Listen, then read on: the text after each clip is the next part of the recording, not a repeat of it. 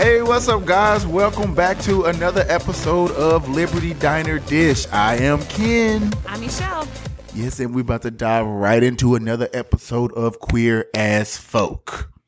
Right. So we are on 105 today. Woo! Yeah. Just kind of chewing through them one at a time. Here we go. Just chugging along. So I liked this one also. I could barely remember this one. There were like 2 or 3 major points that I remembered. But getting to see it all come together was like, oh yeah, that's right. So this was a good one. Yeah, and you can see as we was watching it, I was piecing little snippets was like flickering to me, and I was like, hold up, I remember that.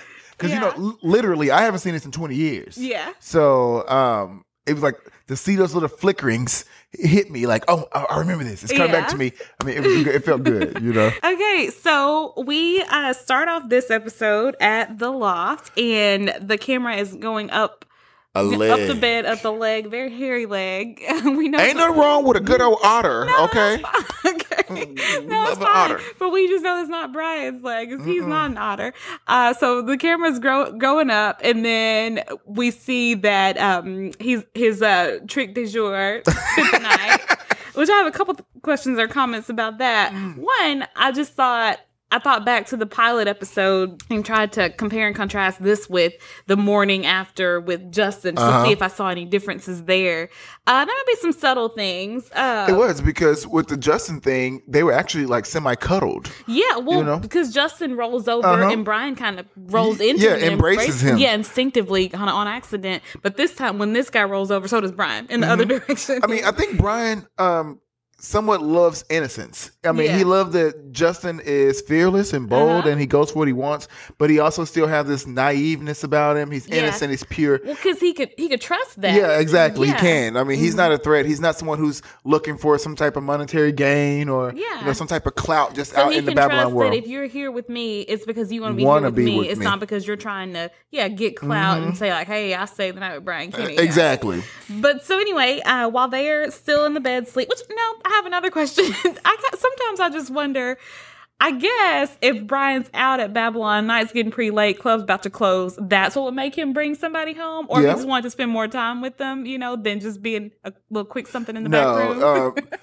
Brian is definitely looking for the little quick something in the back room. He don't want no attachments. He don't want any of that. So it must be just the club's about to close. It's ending, and he wouldn't be Brian Kenny if he didn't have, a piece of trade coming home with him. Yeah, and probably, they're just too drunk to leave that night, and so he's like, fine, they just accidentally fall asleep. But yeah. Exactly. Anyway. Because, he's a partier, so who knows what Special K, trail mix, whatever they have going over there, what he's on over there, Yeah. Okay, so somebody's knocking at the door, and we find out that it's Lindsay and Gus at the door. And what's up with all these pop-ups? Nobody called. Like, you just showing up at my door. I got a half-naked man. Actually, he was all the way naked, right? With a nice bubble booty. But keep going. Yeah, it's clearly early in the morning because Brian hadn't had a chance to kick his trick out yet. But here's Lindsay, bright-eyed, bushy-tailed, with baby Gus. Too early. Yeah, and so she comes in and they're just talking, doing their friendly thing. But they're talking about Melanie also and how Lindsay is saying, hey, you need to make an effort with Melanie. And then he makes the comment while he's holding baby Gus, and he says, she's just jealous that she's competing for your affection, and I have it, basically is what he's saying. And Lindsay's face, just for a quick second, she can't really refute that. Because it's the truth. I think she realizes, like, I'm contributing to this issue. And same shit that her wife is telling her, like, hey, I need you to stand up for me. Like, when he comes around, you're a different person. Like, that's why Mel is feeling a certain type of way. So I'm glad she finally, the little light bulb came on, like, ding. Yeah. Okay, I got to get it together. Yeah. I can work with that. I like that. And so that brings her back to her mission. Her purpose for being there is to try to bridge this gap between Melanie and Brian, because she gets caught in the middle, and Gus will be too. So she invites him over for dinner and talks about this chicken dish with 40 cloves. And she just kind of leaves it as like, I was asking you, but really I was telling you, like, you're coming for dinner. That is what is going to happen. We're a blended family. We got to make this work, period. Yeah. Okay, so then we go to work with Michael at the Big Q, which I don't know why I never picked up on this before, but the Big Q is a whole play on words. Yeah. Oh my God, as in queer? Yeah. Love it. Yeah. The Big Q. Just never heard of it. Picked up on that. But anyway, so Michael, or Mike, when he goes by at work, is talking to Marley, and Tracy is eavesdropping because he needs somebody to stay and help with inventory. And he intentionally goes and asks Marley. He probably knows probably not a safe bet to ask Tracy. Right. So he asks Marley. Marley can't do it. But like I said, Tracy was eavesdropping. So she quickly volunteers herself as tribute to stay dehydrated, there with him. Thirsty little Tracy. She's sweet. She just doesn't know that she's thirsty. Yeah. Somebody needs to tell her, like, baby girl, chill. Well, I think that she feels like Michael must be shy, and that must be the reason he's not. And she's just going to be the outspoken one. She'll ask him. She'll provoke him. She'll so she's do like, things. okay, I'll make sure he knows that I'm interested, but it don't matter. Enough is enough. You can only throw yourself so many times and let them step over you. Yeah. I mean, he's literally like, weave, juke, Emmitt Smith stiff arming. You know, like, God. So that's what's going to happen. Tracy and Michael are going to do inventory late that night. So then we go over and find Justin and Jennifer in a therapy session with a counselor, a therapist. And Jennifer is there trying to, connect with her son, trying to get some answers. Mm-hmm. And I think that her heart is in the right place, but her efforts are... I mean, right now, like, she's confused. She's upset. She doesn't really know what this means for her. And at this time in life, I mean, gay men aren't just like out running and adopting children, Yeah. She's probably thinking like, oh my God, no grandchildren, Right. Oh my God, I have a different son. He's gay. What is his father going to think? He's going to blame me. Was I too soft and too, on him, whatever the case. Yeah. So, I mean, she probably got a million things. I think you're absolutely right. I think it's easy to kind of jump on Jennifer and hate her for the way she's handling this and saying like, oh my gosh, you messed up completely. But what you said is true. Like, whatever dream that she had in mind for her son at this point, knowing that he's gay, I'm sure it's altered all of that. She could have been thinking maybe Daphne would be her daughter-in-law at some point. They always but together. She was expecting that. Like you said, she was expecting grandchildren, and now having to come to terms with every dream I had for my son is probably not going to be the reality, or at least not the way she thought it was going to be. Yeah. So we're not saying that it's right or wrong. We're just saying we get where Jennifer's coming from. This is a whole lot for her to adjust to as well. But so the counselor is talking, and Jennifer says, he's only 17. Surely he's not old enough to know himself or to make those kind of decisions. And I don't really think it works that way. No, it doesn't work that way. And her saying that is like a triggering moment for Justin. And he snaps into that confident, little snarky, annoying Justin that I spoke about in previous episodes. And he let his mom have an earful. Yeah. He likes dick and he's good at it. He's gonna suck some dick. And he gonna look at all types of dick. I mean, he was just letting her know, I'm gay.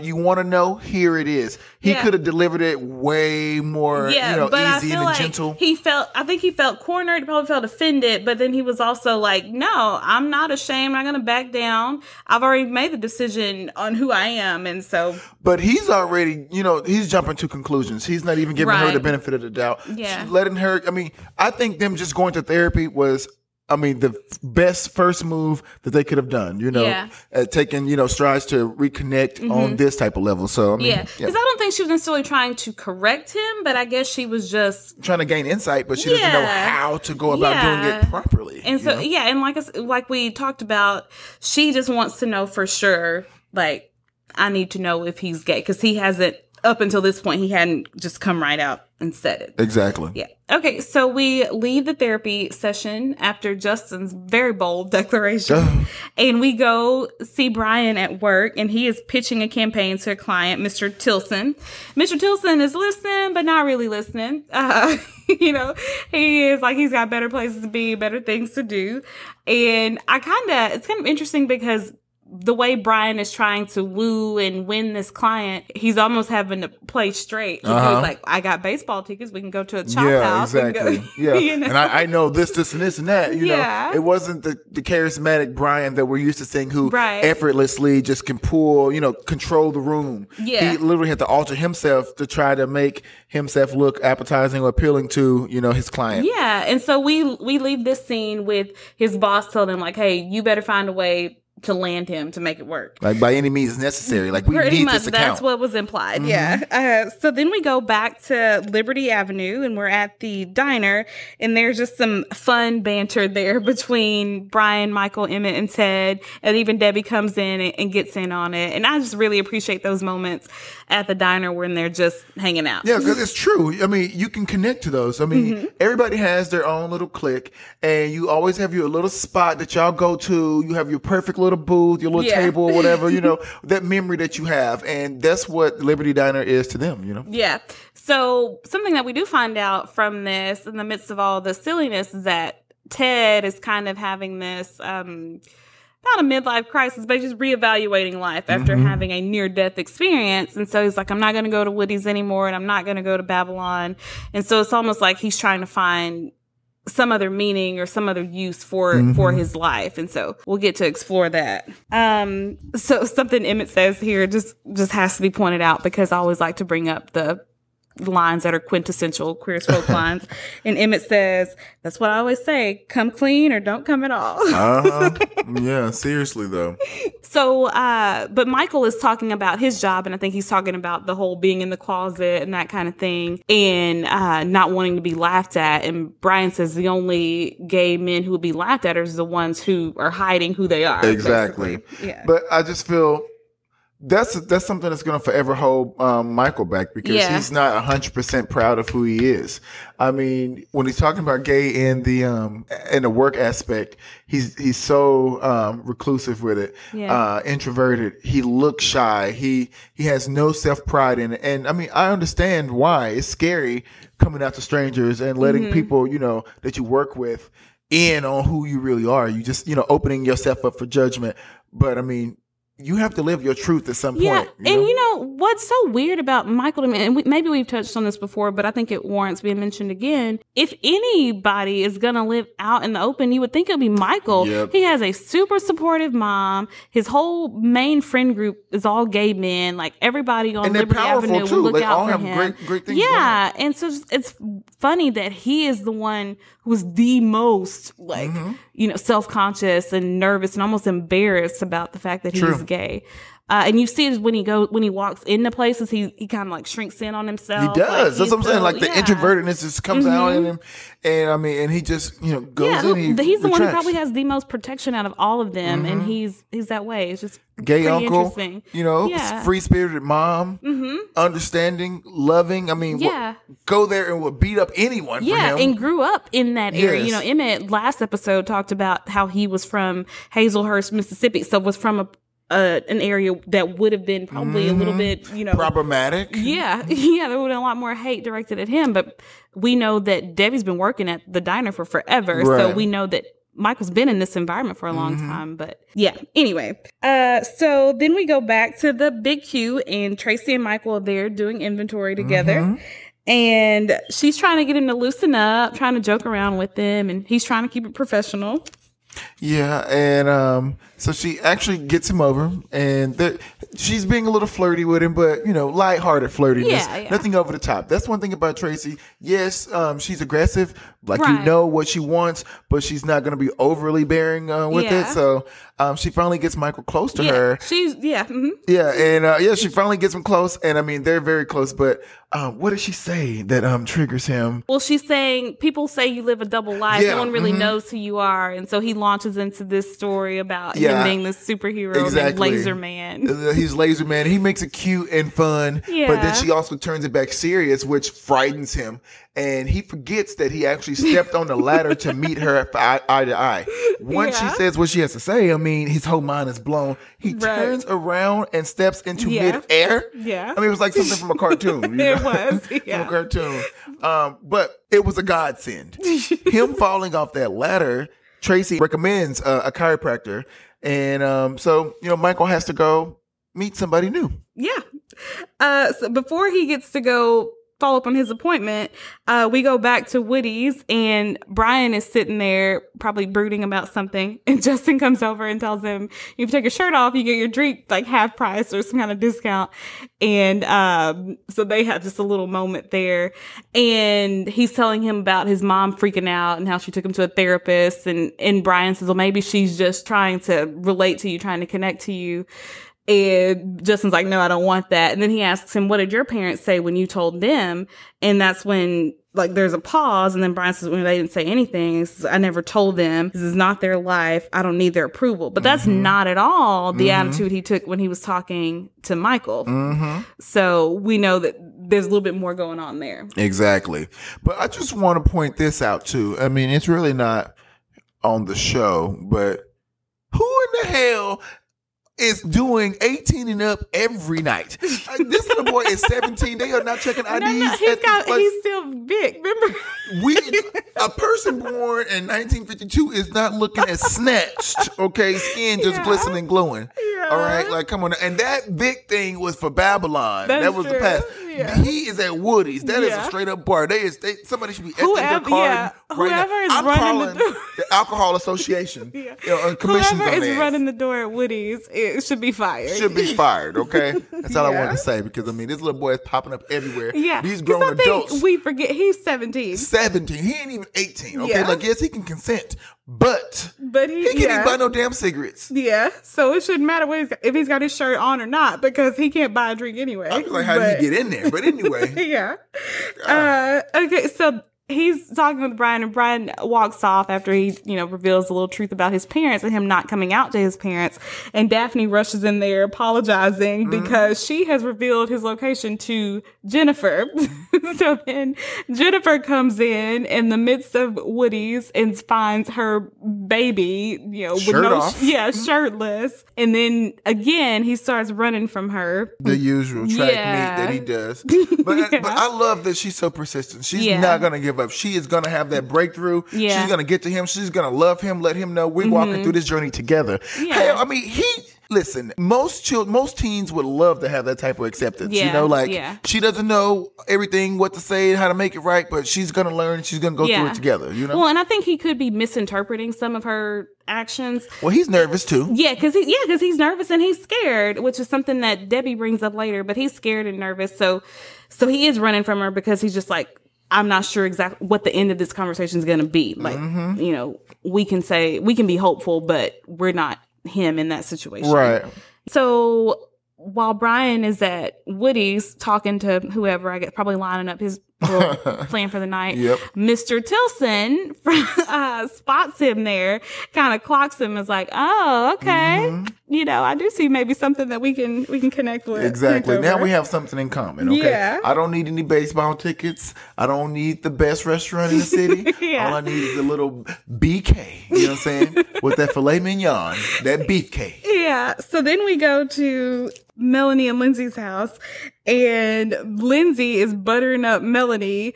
She's all like sweet talking her and kissing her, sitting in her lap. But she's buttering her up, and eventually she gets to the point. Yeah, she wants to invite Brian over for dinner, and Melanie's like, "Look, you just ruined the night." Exactly. So Melanie is, of course, doing her usual abuse of Brian. Some of it may be warranted, but then Lindsay says, "Well, he's honest, he tells the truth, and he doesn't pretend." And so it's like those are the things that she values about. And those Brian. are great characteristics, because I mean you can't deny those. He's very honest. He's upfront with you, and he is going to keep it 100. So I mean, I definitely can rock with that. Because I think it's not that Brian is necessarily cold. Like, we know sometimes his actions are a little bit whack, but it's not necessarily cold. He just lives by his code. His delivery is off. I think everything he says, I mean, it'd be spot on. Yeah, usually, but I just like honey more than vinegar. Right. So she more or less convinces her that, like, this is going to be a good thing. I need you to try for Gus's sake. Let's try to have Brian come over. And so ultimately, Mel kind of gives in to that. So then we go back to the loft, and Brian has brought the guy, I think, from Woody's home with him. And the guy's giving him this speech about like how the night's going to go down and bragging about being a top. Brian's not really buying that. Not at all. Because Brian already knows if you come home with me, you know what how the end game is going to be. Yeah. So the door to the loft gets ripped open, and there is what Brian says the president of his fan club. There's Justin Taylor at the door running away from his mom. Brian's pretty much ticked off and annoyed at this.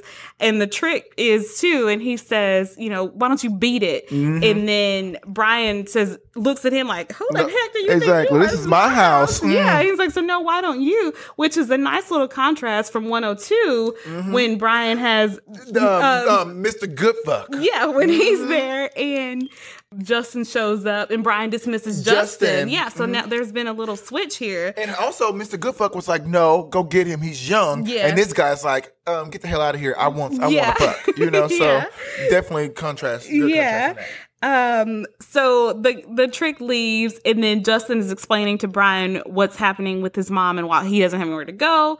And I was kind of telling Ken as we were watching it, in that moment, like Brian moves all the way across the loft. He physically separates himself from Justin. And I think it's because even if he can't admit, he might even be doing that subconsciously, but there's some pull that he has to Justin. And so he is like trying his best to keep that distance there. And and now that you say it, again, it really is though. Like, I really truly believe that he can feel the chemistry between himself and Justin. But he also knows that he is 10 plus years older than Justin. He's like, there's nothing practical about this. Yeah, exactly. Yeah. Like, I want you to have your best life. You're young.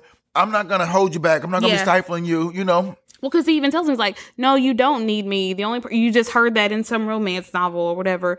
And he says, the only person you need is yourself. But then as he's saying that, he's walking back over to Justin. He puts he caresses his cheek, puts a soft hand on him. And so it's this like push-pull that I think Brian has within himself, but also that he has with Justin. Yeah, because he definitely cannot deny there's some magnetism there, but is still trying to separate it. Exactly. I mean, he definitely wants to fight it, but it's looking kind of strong. I just gotta say. I mean, they definitely have good chemistry. I mean, I really feel like they're very similar in personality.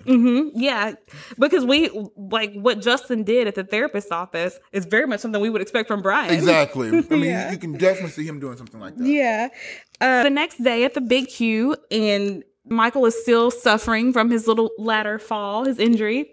And so Tracy is there with him. And that's when she's telling him, hey, you can't just self-medicate this at home. This is when you need to go see a chiropractor. I have a friend, they go this place. Here you go. Go check them out. Yeah, but Tracy makes it clear, like, I'm trying to take care of you, Michael. She's like, this could all be yours. I mean, Tracy really is a ride or die woman. Like, she really is. She's good. She would take a great, wife / girlfriend / wife, fiance, all that. She'd be good. Yeah, she would make a good mate for Michael, but that's just not the tree that he barks up. So it doesn't matter. Which is a little unfair to her because he's stringing her along. And he sees how invested she's getting in it. Like, you got to stop this. Even if you're not going to tell her you're gay, you can tell her something at this point. Hey, I'm not interested at this moment. I just got a relationship. Now's not a good time. There's a book's worth of excuses out there. Now's not a good time for me. I'm trying to get some things together in my life. No, for real. Like, where is your game? Okay. Yeah. If you're gonna be telling this lie, just tell another one. Get step out of it. Yeah. Especially now that Brian done told her ass, you think about her all the time. Yeah.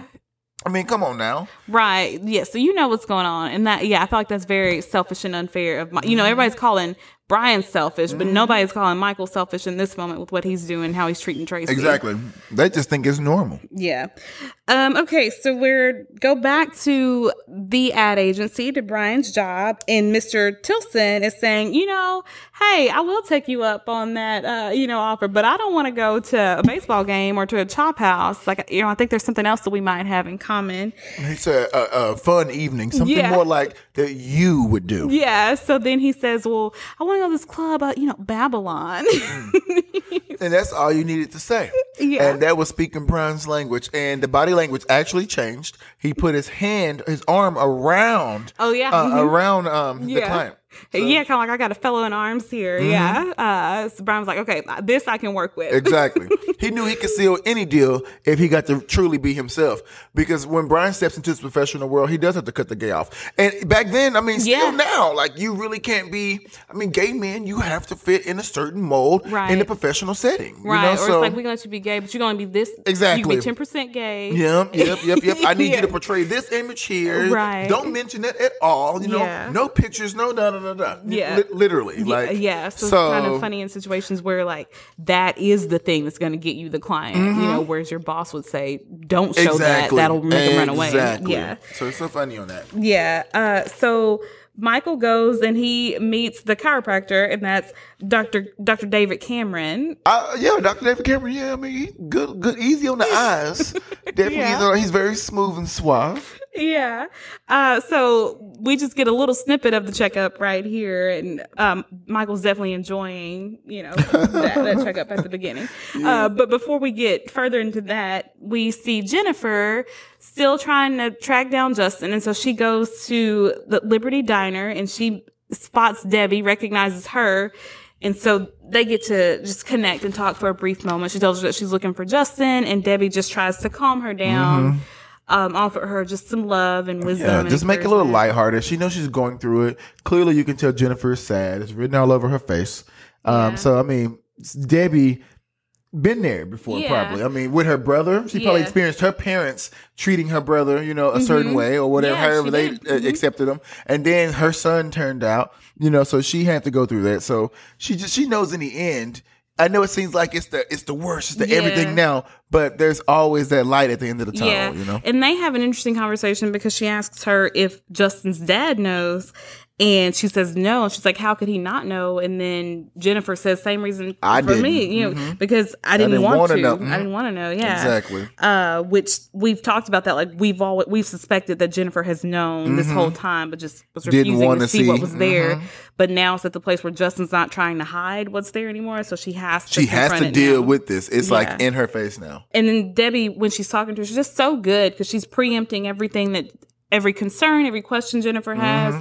And Jennifer's like, how do you know that's what I was going to say? And she's like, because I've asked myself all the same questions. Yeah. So it's very good. I really like that the two of them have each other and have met each other. Right. Yeah. To help Jennifer walk through this journey. So we leave the two of those. But before we leave them, Debbie gives her just another good nugget of advice. And she tells her they talk big and they act tough, but really he's afraid that you will stop loving him. And I do think that's true. That was the best advice she could have given. Because, I mean, Justin literally is alone. All he has is this lust for Brian. That's all he knows right now. His nose is wide open. Brian's not coming toward him. That's the constant chasing him down. He's not really welcomed into that friend group. Even though he's in it. Yeah. They watch over him. Yeah. But they're not invested in him. That's really all he has left. And so being afraid that you lose that. Yeah.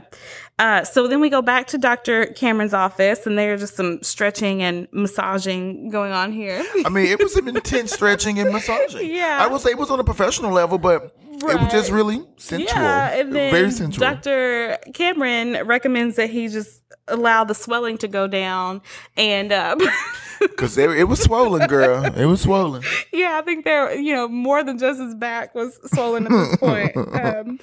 So then after that, later on in the day, we go to Babylon with Brian and Mr. Tilson, and they're watching this contest here, and then Mr. Tilson brings out photos of his kids, and it's like, dude, wrong time. Kids, wife, the dog. Yeah. Like, bro, like Brian even said it, like, this is a first. You're bringing out family photos at Babylon, like, get out of here. Yeah, and then so he's kind of telling him a little bit of his story, and he says that, which is sad because he's a sleazeball. Yeah, you got a whole wife at the house for that. And children. Yeah, okay, and you live in this double life. Listen, I understand that you were gay, you probably lived in a time, but now you're super grown. You saying your children are going off to college, all to these D1 universities and Ivy Leagues.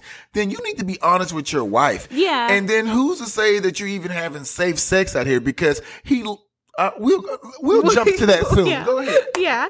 Well, he says that by the time he realized what he was, so basically by the time he realized he was gay, he said it was too late. So why destroy what he'd already built with his traditional family, with his wife and kids. I know someone personally who was very honest and open with their wife. Mm-hmm. They've been married for 20 plus years, mm-hmm. and they were very open with their wife. And that wife still wanted to work it out with this person. But my friend wanted to work out his journey on his own. Like, he just felt like he didn't want to give those false emotions. Yeah. He loved the wife so much. Like, they're friends. Like, mm-hmm. I look up to him. He's really a stand-up guy. I mean, he really is. One of the most greatest people I know. Yeah. I don't know someone with such a great heart. But just to be so honest and open, and he wasn't worried about his children. He knew his children, he was worried about them, but he knew they were going to love her no matter what, So he was open. Like, I feel like the longer you let it go on, the worse it'll be, Mm-hmm. And it could be that she's like Jennifer. She could suspect something's going on. Right. So you think you're protecting things, but that might not be the case. And also, I mean, a wife knows. Yeah. I mean, as much as you think you're good at covering your tracks, you're not. Like you're just that women's intuition. Yeah, I mean, it comes through. Yeah.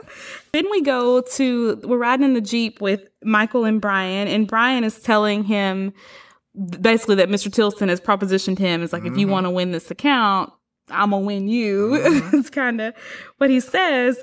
And Michael is like, disapproves. He disapproves. It's like, I can't believe you would do that. And Brian is trying to assert it's just business. You have to be able to separate it.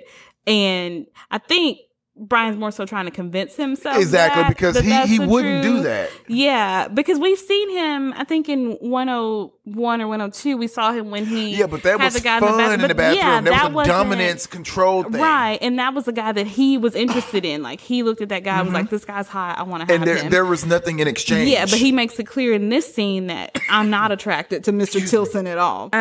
So they kind of leave that conversation, and then we go back and we see Jennifer, who is still trying to find Justin. She ultimately finds him at school. Because Justin stayed the night at Brian's, but he had to sleep on the couch. And I love that too. On that Brian note, Brian could have been sleazy, could have took advantage of Justin. Yeah. But he truly does try to look out for Justin. Or he could have just kicked him out again. But he was like, he really doesn't have anywhere to go. He doesn't have anywhere to go. And there's something natural in him to protect. Yeah, it's like that fatherly instinct is kicking in. Yeah. And he also, he has love for Justin. Mm-hmm. For sure. I think it, just the timing of Justin entering his life and Gus entering his life at the same time, there's just a lot of similarities in how he handles those two relationships. Right. Yeah. But that protector role is definitely a common thread with the two of those. But anyway, so Justin was at school and Jennifer rolls up and finds him there, and Justin's about to bolt again. And then she tells him, hey, stop running from me, because I'm not running from you. Thank you. I still love you. You're still my son. Mm-hmm. And that's exactly what he needed. He needed to see her stand there and say, no, I'm not going anywhere. I'm not going to let you go anywhere. Because then he turns around and comes back with her. And you can see that sigh of relief. Like, first he was like confused, like, really? Like, is she really going to stand here with me? But then that that's all it took. He needed to know that for real. He heard it out of her mouth. Yeah. She's not going to flake on me. She's here for the long haul. And he didn't begrudgingly go back and get in the car with her. He wanted to. Yes. Like, he loves his mom. And I think because we all go through that, where when you are exposed to something new or you feel like you're free now, then you want, you prioritize different things, but you still love your mom there. And so I think he did want that. And so he needed her to. And we can't forget, he's 17. We all went through that pissy 17 stage. Oh, yeah, for sure. We know everything. Oh, yeah. And this is the way it got to be done. There is no shortcuts. You haven't lived it, even though we all have. Yeah. So, he's in that stage. So, I'm happy that she was able to connect to him in that way, and just letting him know, hey, I'm going to forever be chasing you, but I'm tired. Yeah, for real. I'm here. Can we stop the running right now? Yeah. So back at the Big Q, Tracy has made a little get well basket for Michael, and she presents that to poor Tracy. I know. And it was cute, too. Being gay, everything. It was so cute. Yeah, loved it. It was real cute. She is showing all of her, like, wifely qualities. She's so sweet. Girl, what do you call that? She put, that meshy net stuff that you put on. Yeah. She had tulle around. It wasn't just the basket. Like she went all hard out on this. She did with the red ribbon on the inside, like of the basket. I was like, okay, she did that. It was cute. She worked real hard on this. Well, as she's talking to Michael, Dr. Cameron walks around the corner and he starts talking to Michael. And, she dismisses it because she's just like, probably it's the doctor. She's like, it's the doctor that I connected you to. Yeah. And thinking he's just there shopping. And Michael thinks that too, because Michael doesn't know that he's a little sugary. Yeah.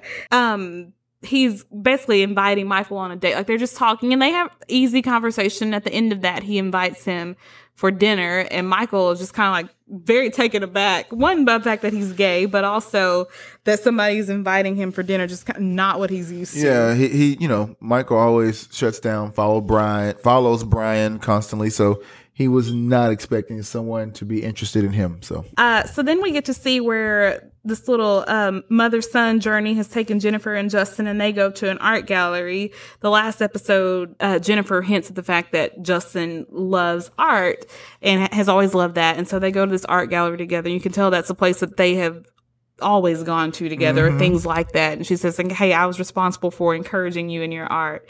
And so they have this really sweet bonding moment. And she is, I think, reminiscing on what it's been like taking her son here. Right. She's looking at this picture of this woman holding this baby, and she talks about how that's her favorite. And she just wants to see. But Justin's eyes are wandering.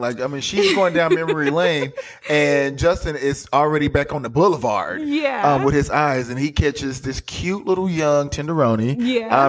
And when I say that Justin is a sponge, because he soaked up all of Brian Kenny's game and swag. And it happened that quick. Eye contact, a nod of the head, and it was on. And then they were off to the bathroom. And Justin's like, okay, I'll be back, Mom. And then she's like, okay, fine, baby. I'm going to sit right here. And then so he goes off following this guy. And then as she goes to sit down, she catches a glimpse of him going off with the guy. But she doesn't make a scene. She's just kind of like, okay, it's real. It's happening. Yeah. It is happening. Yeah, it's almost like your parent walking in the room while you're doing something you're not supposed to be doing. She literally witnessed her son going to go do something he's not supposed to be doing. But she can't even say. The one who took him there she did. To happen. And she can't say anything. So it went down. It happened. Yeah. But it was cute seeing Justin take over into the role of how Brian is. Mm-hmm. And it's because he spent the most time with Brian, so he's picking up all those qualities. Yeah. He's thinking that's how the gay world is, you know, and that's how you're supposed to live life. It's all about sex and fast and moving, but hopefully later as the season go on, hopefully he realizes there's more to it than that. But for now, he's young. Having fun, absolutely. Curious, and so he's just, having fun, like you said.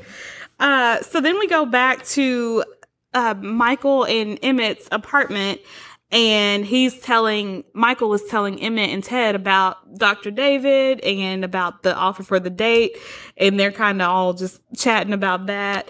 It's interesting to me that none of them really know how to approach a real date. Yeah, they don't. They don't. None of them actually get asked on a date. Yeah, so, yeah. They're all in the same boat together with no paddle. Yeah. So they're trying to tell him. They're asking him what's he gonna wear? They tell him where is it first, because they need to know how to dress for the occasion. Yeah. They find out the guy's a doctor, and so you kind of got to step up your game. So this is making Michael even more nervous.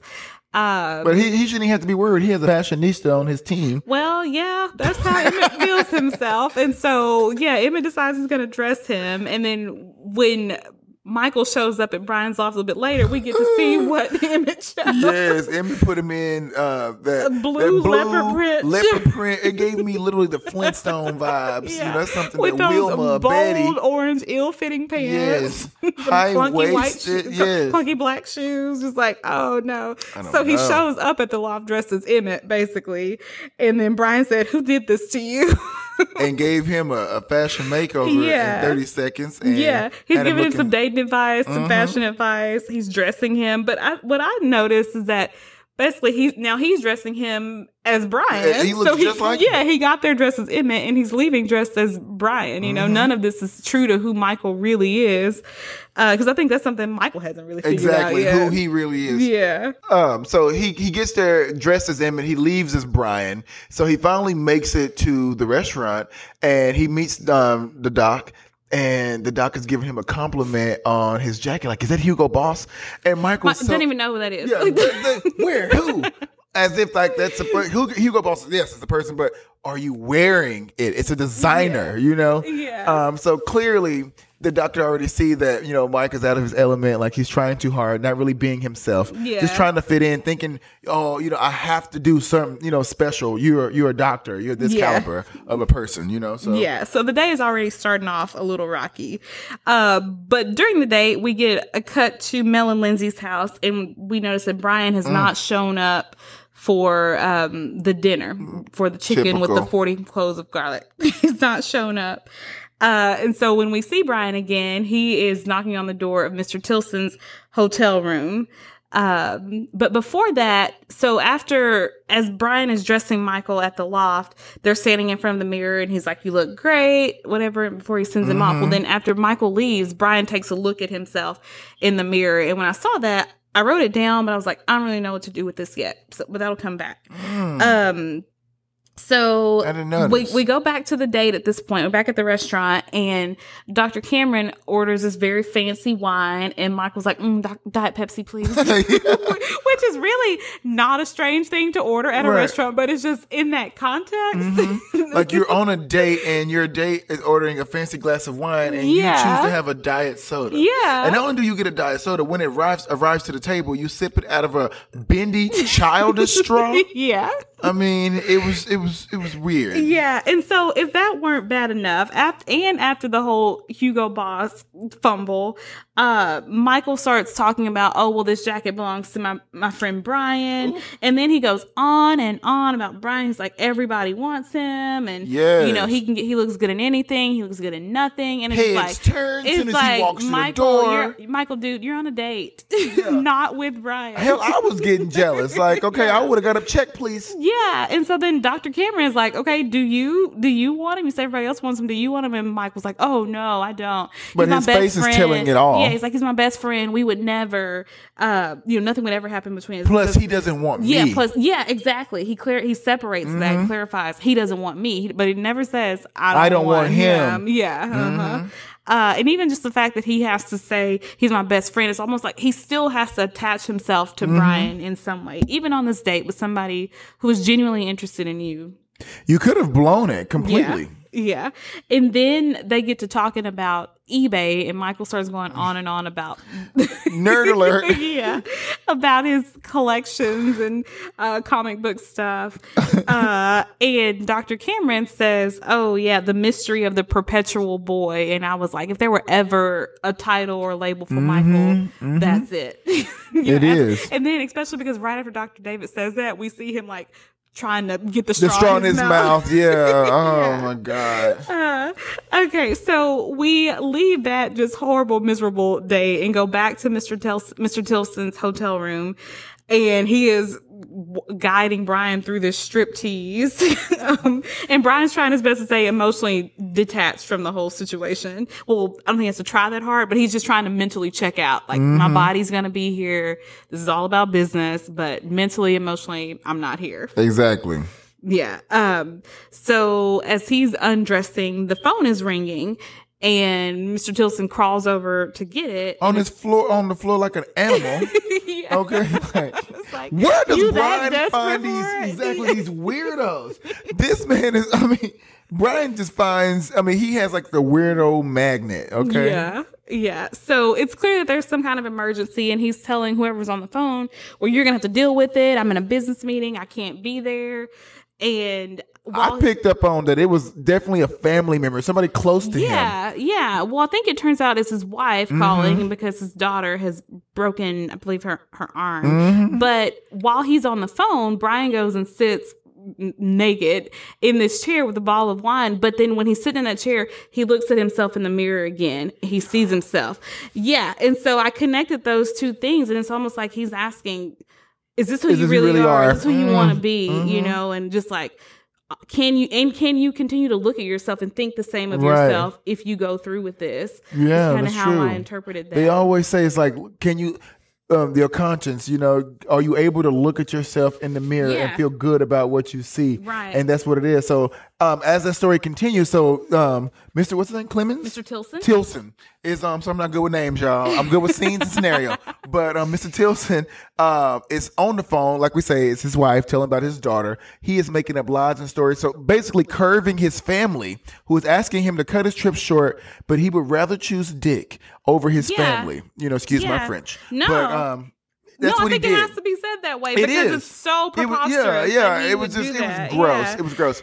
And Brian, I'm not trying to cut you off, but I was just so happy that Brian really was a stand-up guy in this moment. Yeah. He was like, what are you doing? It sounds important. That's your child, you know. Yeah. You're not going to choose me over them, you know, basically like, he was like, I'm not going to do that. Brian was like, basically, I can because I'm not doing this shit. You know, like, so I don't picks up need the you. phone himself, calls and checks the guy out. Was like, he needs a car. It's like, no, you're going home to your family. I think because Brian does not respect him as a father or as a gay man, because we know Brian's been warring with his own fatherhood issues. And you know how Brian is with the whole gay thing too. Like, you need to be gay and proud. You know, you can't be this sometimey on the fence. Yeah, and so I think he's looking at this situation and saying, that's not who I want to be as a gay man, but also as a father. That's not who I want to be.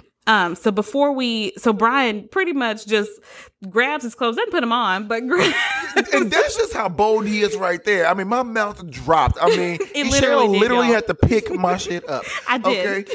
He opens the door. I mean, any guest in the hotel is walking by can see just, you know, this beautiful, gorgeous, slender, muscular, fit tone. Okay, move on. Oh, yeah. Well, you know, get back on track. Didn't put any clothes on. He is butt booty naked. Okay. Yeah. He's just crazy like that. As he checks, did you see he checked Mr. Tillman? He's like, well, you're not as smart as I thought you were. As in, like, you're not going to get the deal. Yeah. He said, what you going to tell your bosses? I'll just tell them that we don't offer the services that you were looking for. Exactly. And really, he could easily find out who you are, and he could, and I'm going to say blackmail you, you know, but... You know, he could just snitch. Send some photos to your wife about who you really are. You know, you've been doing this for years. Yeah, but I think for Brian, this is more about proving what kind of man he is, not about who you are. So it's not about. It's not an exposing thing, but I'm saying if he wanted to be petty, Missy, he definitely had that upper hand. So if he wanted to say, "Oh, I'm still going to get this account because you're going to do this for me," you tried to, you know, was it quid pro quo? Yeah. You tried to do all that bullshit for me, but nah. You know what I'm saying? The tables are turned. Yeah. So as he makes his just grand exit, we go back to Dr. David is driving Michael home. It's the end of the night. So they're ending the date. And so they have, you know, a little parting goodbye. Thank you for coming, kiss. But then Michael oh my God, immediately dives for Dr. David's lap. And I mean, come on, Michael. Yeah. You are not a $2 hoe. You are a classic. He played himself. Yeah, he really did. He did. And I'm so happy that Doc was so classy of a guy. Like, hey, what are you doing? Right. Like that's not what I wanted. That's not who I'm like. I don't know what you're used to. But I want to get to know you. Right. You know? Yeah. If I wanted to fuck, we would have went to Babylon. Yeah, you know? Exactly. I would have been honest about that if that's what I wanted. Exactly. Yeah. And the fact that he came to his job and sought him out, to let you know right there, it was not like just a quick fling or whatever the case. He came to your job to specifically ask you out to a nice place. Right. Yeah, I'm not going to spend all that money when you... But it goes back to his friends too. Like when you said they don't know how to go on a date, they said, "Oh, well, he taking you to a nice place. You definitely got to give something up." Yeah. So I mean, it sees where their mindset is and where their confidence level is. If somebody does something nice to me, somebody has to get something in return. It's because that's what their normal is. Like what's normal for them, then they've kind of projected that onto everybody else, and so they think he's got the same expectations that we would have in this situation, but that's not true. Which I think is good for Michael to have a person who doesn't think or feel that way. He's totally different from his whole group of his core group of friends, period. Yeah. So then we go back to the Thumpa at Babylon, and Michael shows up and he's mad after the date and you're kind of disappointed and frustrated. And he's talking to Ted and Emmett and trying to just relay all of his frustrations about what happened. And it's funny to note that they are saying, like, I tried to basically offer myself to him and he rejected me, and they're like, oh, well, maybe he's got a prostate issue or maybe he's just like, they made up all these like worst case scenarios for why Instead of saying he's a gentleman, he wants to get to know you. Yeah. He just doesn't want your body. He want to know what makes you tick. Yeah. You know? So, and I think they ultimately get to that, but it's almost said like a joke. Like they can't even believe that a person like that would exist. Yeah. Mm-hmm. So he says he doesn't like me because I'm not Brian. And it's like, Michael. Oh, you say that one more time. You broken record. And then he says, well, I'm going to go find somebody who wants me. But before we figure out how he goes about that, we see Brian at the door of Melanie and Lindsay's house, and he knocks on the door, and dinner's clearly over. 5 hours late. Yeah, he's very late. Dinner's over. But he shows up. You know, this is on the backside of him realizing, I don't know what kind of father I can be, but I don't want to be that. Exactly. And so he does show up, and he gives a Brian Kinney version of an apology. So true. Which Melanie Lindsay just readily accepts. She's not here for it at all. And she says one thing to him, like, your antics were cute when you're 20, but at 30, you need to chill. You need to cool it. It's not cute anymore. And so she had a little bit of fire behind her words in the beginning, but Brian just makes one little comment, and then she's like, okay, fine. You're forgiven. All is well. Have you eaten? Yeah. You're going to go make him a plate at the refrigerator? Yeah. If your wife came down here, trust me, that would not be a good look. Yeah. No. But I think she does, like, acknowledge, okay, Brian is trying and he's learning, and this is all totally new and different for him. But so then I think she has Gus in her hands, and so she hands him off to. Oh no, she doesn't. But eventually he ends up getting him. Yeah, and so he's just laying there with his son, as the song Sexy Boy plays in the background. But also, so as this next scene came up, it was clear they were in the back room. The green light was on with the naked men. You can hear all the sounds, the ambiance. And Ken says, well, who is this? Who we're about to find in the back room. And when I tell you, he was shocked and appalled. I couldn't believe when it was Michael. Like, I was so disappointed. Like, come on now. Yeah. He feels rejected, so he's going to go and lower his whole standards and go to the back room. Yeah. You don't go to the back room when Brian Kinney is in the back room. Like, he does not go back. And that's what I feel like. It's like, I'm wearing Brian's clothes. I have to be Brian to be wanted. And so I'm going to cope with my frustration the way Brian is like, you're not Brian. Because even when you watch Michael's face, this is going on, he's not enjoying this experience. When, so yeah, it was just like, oh, Michael, dude, please, because somebody told you, hey, I really want to get to know you, this is how you respond to it. But I think it scares him though, because he never had anybody. He's always been the one chasing Brian, or the person that he's interested in. No one's ever pursued him, and I think it makes him nervous, and it scares him, and he doesn't know how to cope and react to it. For sure, and because what we've talked about, he doesn't really know who he is or how to be himself, and so it's like, I don't know who that person is. And even if I figured it out, how can I trust that you're going to be interested in me if I'm that person? So yeah. And then in his mind, he might feel like he did try and did put himself out there and it didn't go the way he thought it was going to go. So yeah. So he's feeling a little rejected, even though I'm like, Michael, this is not how you personally cope with your rejection. Yeah, that's not Michael. Go get on eBay, buy you a new comic book, do your usual thing. Get your little lunchbox. Don't be back here trying to be Brian Kinney in the back room. Yeah, it's not going to work for you. Yeah, it's not a good look for you, babe. It's just not. I was very, very disappointed and heartbroken because, he's a sweet babe. Yeah. The salty but sweet babe, Yeah. You know that he's always going to come through. Yeah. You can always count on him and his mama. So I just love them. So yeah, that just definitely wasn't him. Yeah. So this episode just really brought, really helped me see Jennifer in a new light and just love her even more. It helped me love and appreciate Debbie even more and how she's trying to be there for Jennifer. Kind of seeing all of them, like, life is shifting for the main group of friends too. Like, here's Ted, who's not wanting to go out and party and drink anymore. And so he's trying to figure out, okay, if I'm not doing that, what am I going to do? Here's Michael, who has an opportunity for a real mature relationship, but it scares him. And so he runs from it. Here's Brian trying to figure out, who am I going to be? What kind of man do I want to be? So just, there's a lot that comes up for our main cast of characters in this episode. Even Justin. Yeah, but I say Justin too. But it was a very, very good episode. You got a lot of depth within these characters, and like you said, I love the introduction of the fling for Michael. I can definitely see that blossoming into something really good. And how we got to see Tracy, Michael. You got to see Tracy seeing Michael, interact with another man. Yeah.